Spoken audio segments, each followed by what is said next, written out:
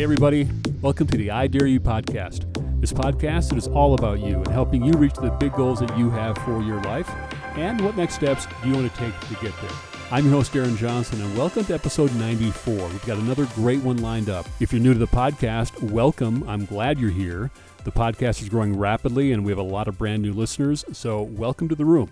And for those who have been here since the beginning, welcome back. Thank you for listening and sharing, and for everybody, if you like what you hear, subscribe and follow the show so you do not miss an episode, and also follow us on Instagram.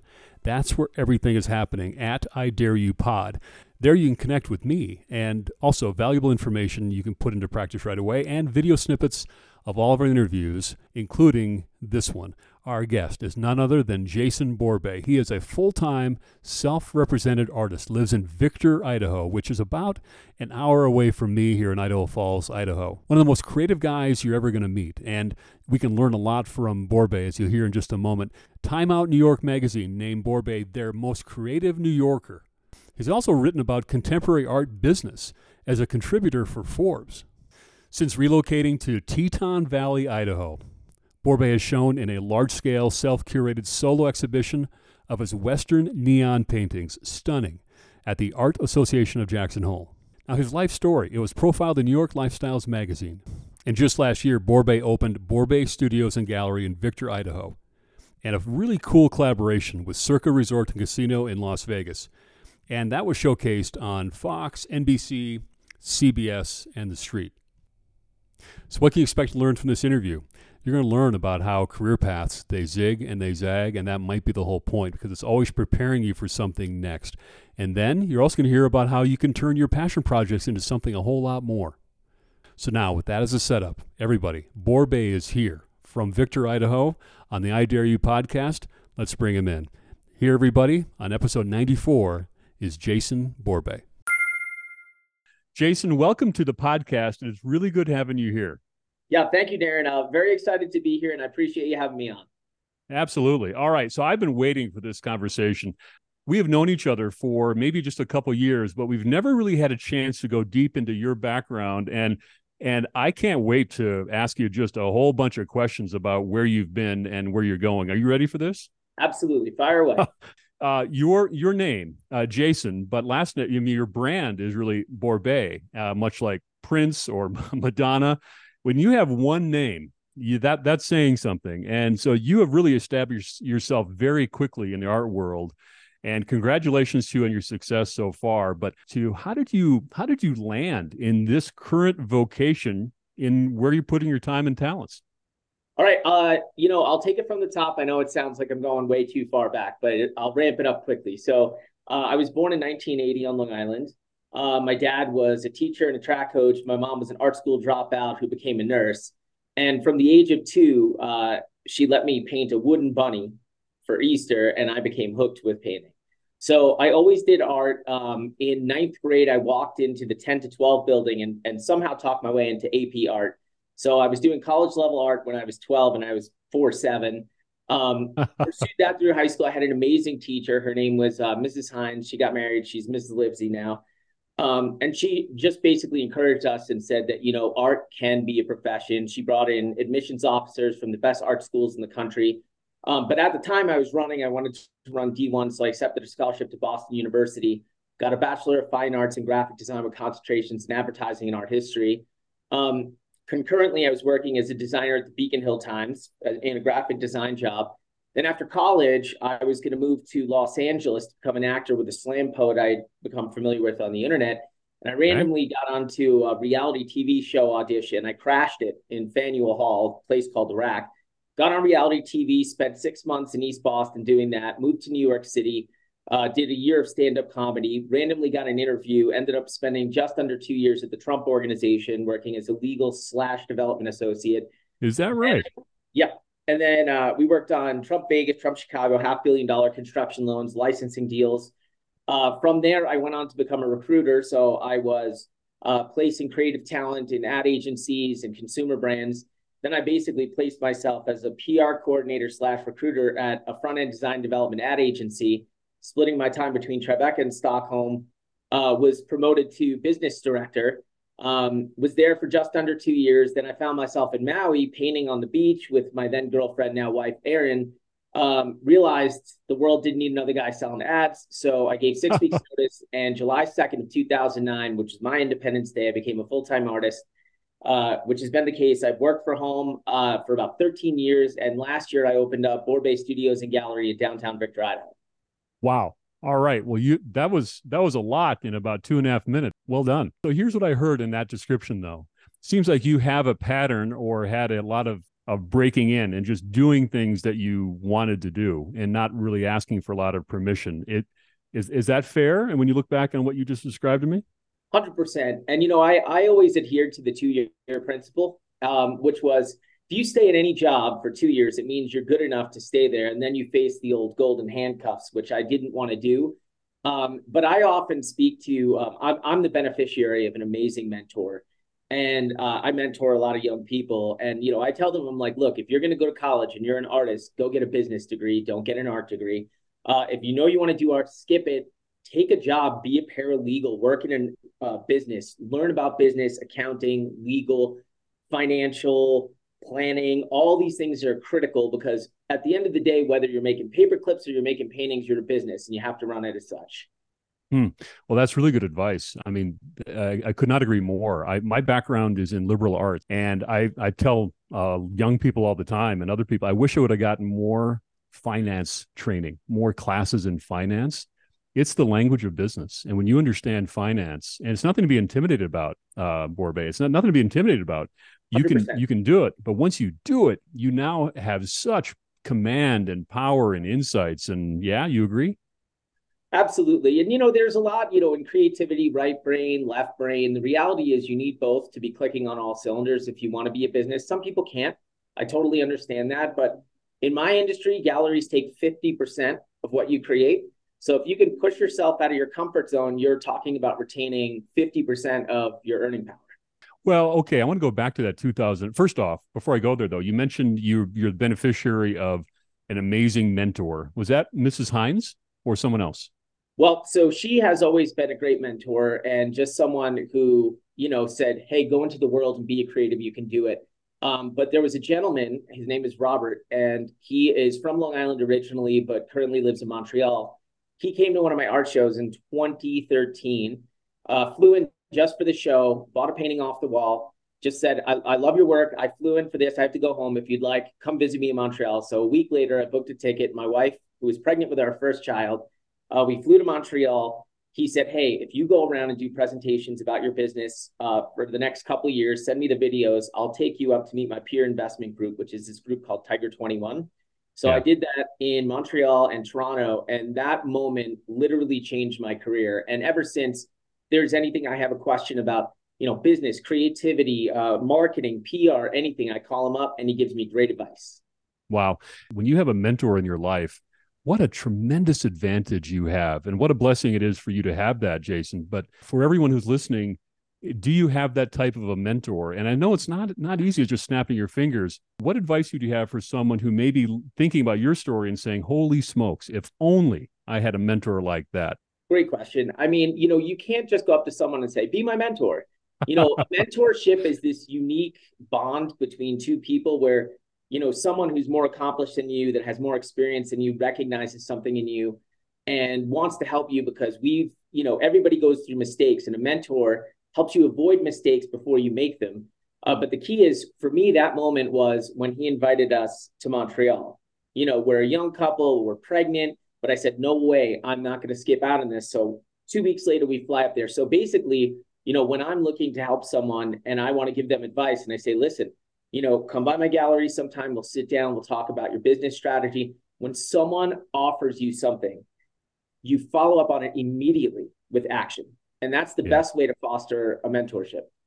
There are often times when we are met with an opportunity and we can sometimes overthink things. One of those things, if someone offers you something that is great, take it. Go in the extra mile to meet with someone and listen and learn. Because if you can avoid a mistake on your journey, you're going to step up 2 levels, and it's huge. The one thing I'll make a mention to everyone who's listening who is in a leadership role, we all have an opportunity now to help someone else step up. And this story is reminding me of some of the people that I'm aware of that I could easily reach out and take a more proactive way in trying to help them get to where they want to go. So I would just ask everyone who's listening, think about maybe one or two people in your community, people you know, people at work, younger folks. You're spotting them. You know there's a lot of potential there, but maybe they don't know how great they can be. And sometimes all it takes, just like Robert in Montreal, Jason, we could help a lot of people, couldn't we? Absolutely. And, I think that, you want to recognize greatness in someone. And a lot of times someone just needs a gentle shove. And Yeah. people are afraid of living their passion. They're afraid of success. Like I tell people all the time, it's easy to prepare for failure. If you do something, you put yourself out there, the likelihood is you're going to fail. But what happens if you succeed? How do you handle success? And that's what people need to be prepared for. So if I'm right, in 2009, Jason, you were named the most creative New Yorker by Time Out New York. You had a good thing going here. And Yes. then the Tetons. How did you get to Victor, Idaho, of all places? Well, I had this buddy, Matt, who I played hockey with in Central Park, and he moved to Connecticut, then to Boston. And throughout that period of time, he wanted to amass an art collection, but he really hadn't at that point connected with my work, which was totally fine. So I helped broker deals with artists because they needed the help and helped them build a collection. And finally, he calls me up one day, and this is in 2015, and he says, "Hey, I know what I want you to paint." He had just bought a place in Teton Village. So he flew me out. We did a whole kind of circuit. I almost killed myself. I flipped the sled going 60 miles an hour. So fortunately, I was okay. But I ended up painting the Mormon Row barn with the Cowboy Bar neon on it, with the Tetons in the back. It was really fun. And I just remember calling my wife and saying, "I don't know how or when, but we're going to come back." So then fast forward a couple of months, I went up and did those presentations in Montreal and Toronto. And I met a gentleman named Peter who he owns and operates the Grand Isle Resort in Exuma. And so he invited me to come down and build a residency. So at this time, we have two young daughters.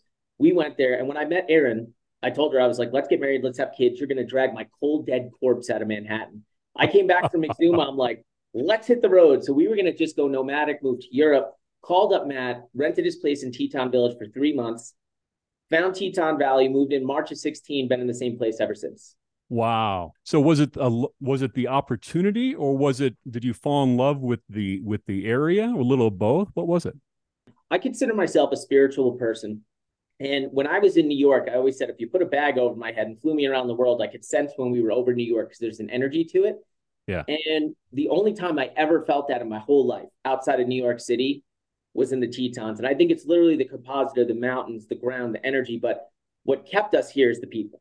Unbelievable, incredible people. We have extended our family by hundreds of people by living here. It's a miraculous place. All right. So you really made an impact on the area. So I was reading an article about you in Teton Valley Magazine, and really a wonderful article about how you give back to the community. I mean, you're not just hanging back, resting on your laurels. Where did this commitment to others and trying to give back? Where did that start for you? Why are you doing it? Well, I mean, it started with my parents and my brothers, and we just had a very loving family, and my amazing wife and my amazing kids. And, I just think that, your community is a treasure and people look out for each other. So, I announced the 4th of July parade. I host Seniors West of the Teton Bingo. I auctioneer charity events. So, just I'm a loud guy who doesn't mind talking in front of people. So if I can help out in any way, I'd love to. And literally, the best people, and I feel that this community is full of the best people, they would take their shirt off their back for you. And so anything I can do to contribute to that, it's just my humble contribution. Yeah. So for everyone listening, we have listeners all over the world. So let me just level set here. I am in Idaho Falls, Idaho, which is on the eastern part of the state. Victor, Idaho is about 75 minutes, east, I guess, toward the Tetons. And that's where Borbay lives and resides. And then the Tetons or Jackson is about another 25 minutes from Victor. So it's just a gem. It's a beautiful area. Maybe I shouldn't say this because we don't want anyone else to move in. No, I mean, I live in Victor, Montana, and that's all you need. That's right. No, I know that was another thing I was sensitive about too, because moving in here, it's there's a lot of tradition, and I didn't want to come in here and change things. I just wanted to Sure. try to just be a good flavor and mesh with the community. And like coming from New York, I was a little concerned that people were going to be like, oh no, here's another jerk from New York. But it's been wonderful, and I think the more love you put in, the more you get back, and that's been Good advice. Good advice. Good advice. All right. So during COVID, you know what I did, Jason? I took a improv class, and one of the secrets that I haven't told many people. I guess I'm telling everybody now. I've always wanted to try stand up. I've always wanted to try it. Why? Because to me, it is probably I'm imagining it to be the most scary situation. 7 minute set, whatever you got. It just feels like the ultimate in fear for me, and which is why I'm attracted to it. So I took an improv class at Second City in Chicago, and got me way out of my comfort zone. I was interacting with a lot of really sharp people, which was also fun. But I want to hear about your experience. You mentioned it that you did stand up in New York, and That's correct. What was that like? Am I right? It's a lot of fear, or no? You love it. Well, it's abjectly terrifying, 100%. I didn't have money to take acting lessons, and I was in the Upper East Side. And now Upper East Side sounds highfalutin, but the Upper East Side, anything east of Third Avenue was all college kids because it was cheaper apartments. I was thinking about doing it, and one day I was coming back from a run, and I ran into Woody Allen on the median of Park Avenue, and I look at this guy, and I'm like, if he could do stand-up comedy, I could do stand-up comedy. So I sign up. My first ever show, I'm at Stand Up New York in the Upper West Side. And I don't know how this happened. I ended up on a set with Jim Norton, who's like a major comedian. Oh, yeah. I had a friend of mine who was berating the host. So I was supposed to do 7 minutes. They left me up there for 15 minutes. Just cold sweat, just the lights feel like they're glaring. Sometimes you just black out. But people say, Toastmasters and stuff, but I applaud you because first of all, Second City is amazing. Two, going up and putting yourself out there and stand up or improv is a beautiful way for you to feel really comfortable doing anything else. I mean, you could put me in front of the entire town and I could announce a parade and not get nervous at all. I could do Christmas Carol. I could do the Nutcracker. It doesn't matter. Any of that stuff is easy, but I've had beer bottles thrown at my head. I've been booed off stage. I very rarely brought down the house, but there's I do believe that in terms of a community experience, to host open mic nights and to go and put yourself out there is brilliant. And you never know. I mean, you've got a great voice, a great presence, and I could see you being a great comic. Well, you know what? I may have to. Well, you know what? Tell you what. If I decide to go to New York, will you travel with me and just kind of push me out on stage and let's just see what happens? I know we'll go to New York Comedy Club. There's a side room. The hardest thing is though, you're performing in front of other comedians.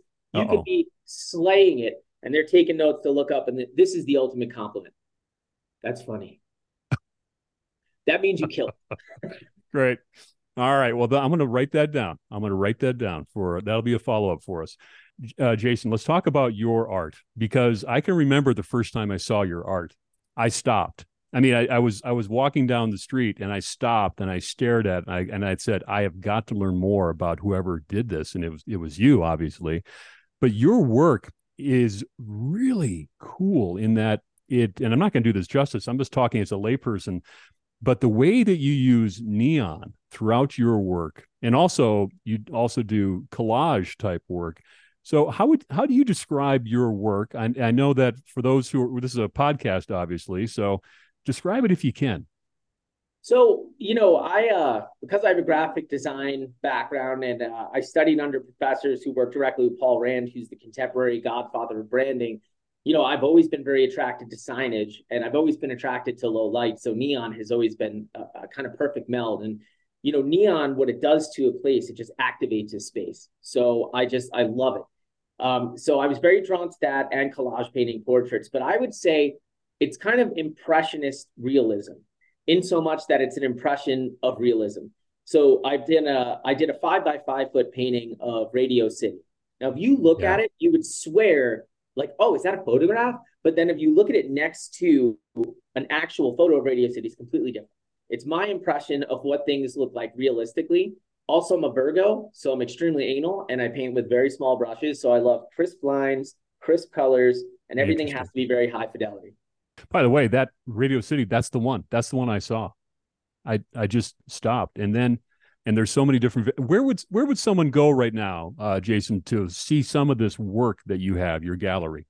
So my gallery, Borbay Studios and Gallery, is located at 10 South Main Street, Suite 203 in downtown Victor, Idaho, by the traffic light, which, by the way, when I moved here, I got a Teton Valley News, and the police blotter, the first item said, the traffic light is out.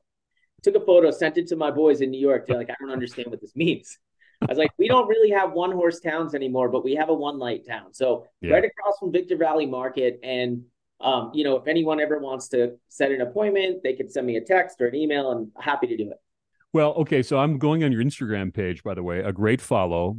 And if you're not following him yet, you should. There you're going to see also some of his artwork. I've got to follow up on a couple of pieces and get the inspiration behind it. Number one is the Masters. And then I want to talk to you about Mona Lisa. So tell me about the Masters. Okay. So having moved here, I was never a golf fan. I would go on bachelor parties, slam beers, hit a 13 on each of the first three holes and just golf cart around. But when I moved here, I got involved with golf, and I just became smitten. I love the game. I love the game of golf. The club is they're amazing. They fostered this and all the pros. And so I just got really into it. And so again, this is a COVID inspired project. So for the first time ever, they postponed the Masters in 2020, and they ended up doing it in the fall. And I'm like, this is momentous.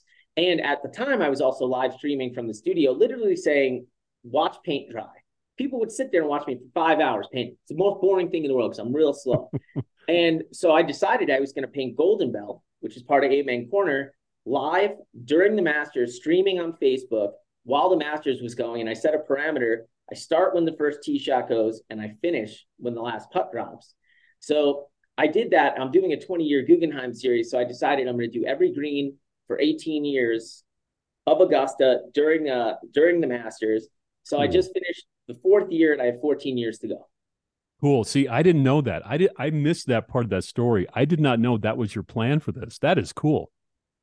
Yeah, it's when I first did my first long-term series, the Guggenheim, my first professional sale was in 2009 of the Guggenheim, and I wanted to paint it again the next year. So I decided to do it for 20 years, basically for two reasons. One, to be a litmus test of my stylistic evolution, and two, as a personal commitment to myself to say, hey, it's going to get hard, but in 20 years, I'm still going to be painting. And so I'm halfway through number 15, have 5 years left to go in that series.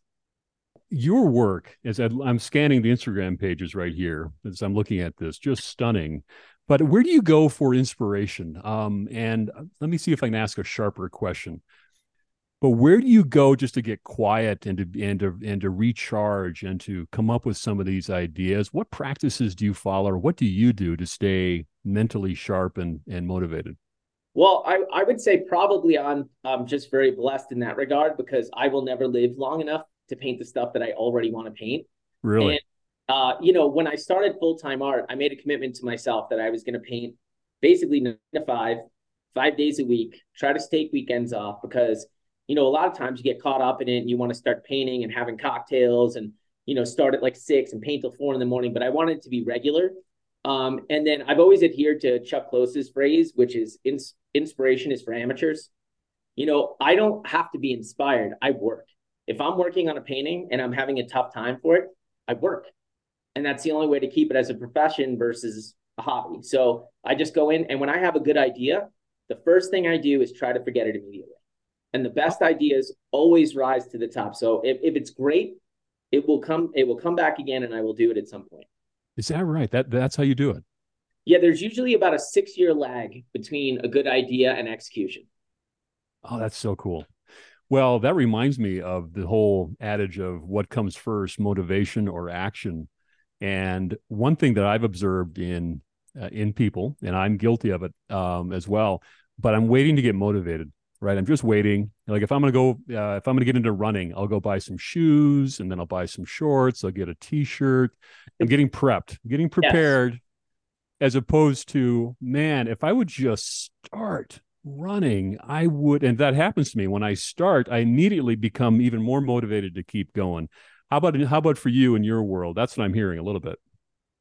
Right. Running in college and high school was tremendous for discipline. We'd run 100 miles a week. And, this adage applies to exercise, to life. The most difficult thing is the first step out the door. So, if you're like, oh, you're waffling and you're just sitting on your phone and you're reading whatever, like I just put everything down. I get up, I grab a paintbrush, and I go to work. And then Huh. all of a sudden, 8 hours goes by. Painting is time travel. I don't have to meditate because I meditate while I paint. And so I spend so much time sifting through my past, my future, my present when I'm painting that, when I'm done, it's like I close the door and then I come home and be a present dad, be a present husband. That's a blessing. I mean, I think that's something when you find that, that's a pretty good sign that you're in the right area that you should be spending your vocation. Now, would you agree with that? That's my own opinion. I couldn't agree with it more. I've been in jobs and in school. I didn't like being a student. I'll admit that. I Yeah. would never go back to school for anything. But I remember just watching the clock Yes.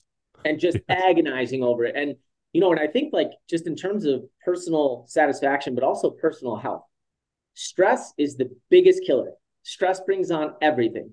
If you could find a job or vocation, passion, where not only does it make you not stressed, but it makes time fly by in the best way, then you have won. Okay. 2009, Independence Day, July 2nd, correct? Correct. I'm telling you right now, if I were your dad, I would have told you, what are you doing? Don't do it. Don't do it. Stay safe. I mean, what went into that decision? And would you have done anything differently looking back on it now? If it were July 1st, 2009, would you do it again or would you have changed anything? Well, okay, first, yes. Every time I left a stable job with great health insurance and a great salary, my parents thought I was crazy because, in a generational gap, in their generation, you get a job, you stay there forever. In our generation, jobs really don't have a premium for people. They have a premium for profit and shareholders. So Yeah. everyone is expendable. It's just a business. But really, I had a life plan. My life plan was to be an advertising executive till I was 40, retire a millionaire, and become a painter and travel the world. When I was 26, I met an amazing woman, my wife, Erin. And she encouraged me. She said, look, what do you want to do? I was like, well, I want to paint. She's like, so you should paint. I was on partner track. I was probably number 3 or 4 in the hierarchy of this ad agency. And when I gave notice, my CEO was like, are you serious? And I was like, no, yeah, I'm going to go do this. So I wouldn't change anything. I would do it Wow. July 2nd of 2009. All the experience I had before that I'm so grateful for, because without that experience, I don't think I could have run this as a proper business. So, people always say, like, my kids were like, oh, would you go back to like being 10 again or whatever? I was like, no, first of all, because I wouldn't be your dad. And second of all, like, I'm very grateful, mistakes and all, for where I am. And I wouldn't trade that for anything. When I think about my career path in my 20s, it was, you could describe it as a lot of hours, just the grind and the hustle. And I look back on it now and I would say I would not have changed a thing. Was it a huge sacrifice? Absolutely. And that sacrifice, that hustle paid off exponentially in my 40s and in my 50s. My point is, you learn so much from these early roles and these early jobs. And when you can approach it that way, as every job, it's not, no job is perfect. No job is perfect, but you're going to learn so much from the good and the bad. It pays off in so many ways in the future. And it sounds like for you, it sets you up for making that big leap. I would love your advice to someone who's listening who may be in a career who they know they want to break loose sometime, passion project or full time. Give them a little advice about their current job and why they should maybe have a different mindset on it. The key is to be a great hire in no matter what you're doing. When I was a kid, I raked baseball fields. I raked them the best I could. I worked at a retail running shoe store.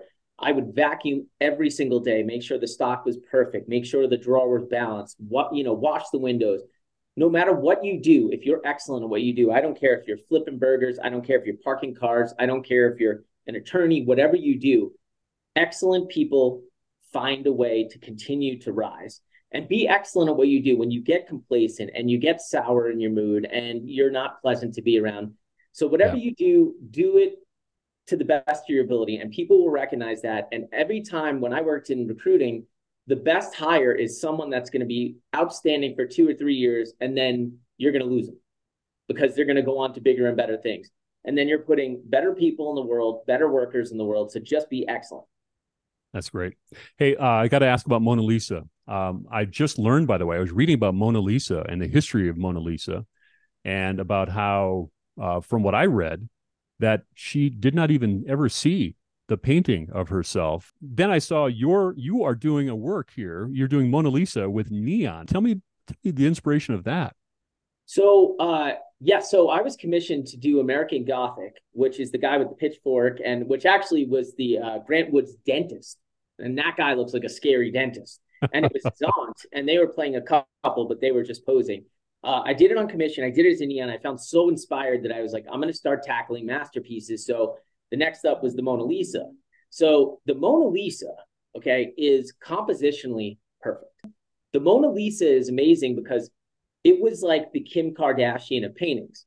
It was a long forgotten small painting that took 4 years, and it was kind of like one of these throwaway paintings, but then it was in the Louvre. And then this group, they decided, they were like, okay, we're going to steal this thing and replace it with a Fugazi, right? So they had this guy who was working there as a janitor steal it. They didn't replace it before they found out it was stolen. It was being hidden like 3 blocks away in this guy's closet. Really? But what made it famous was this was the advent of international news. So the Mona Lisa was like the first Kardashian. Everybody in the world is reading about it. So it became the world's most famous painting by the same way people become famous.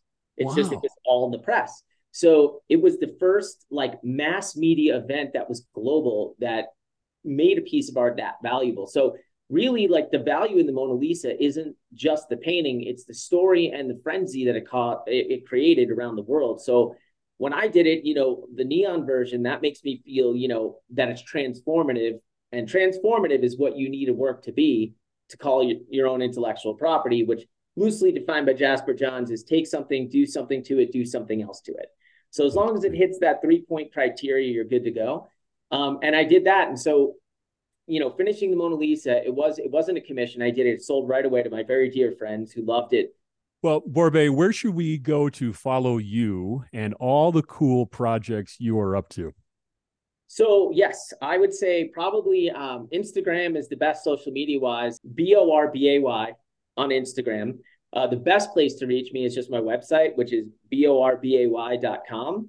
And if anyone wants to contact me personally, just jason@borbay.com.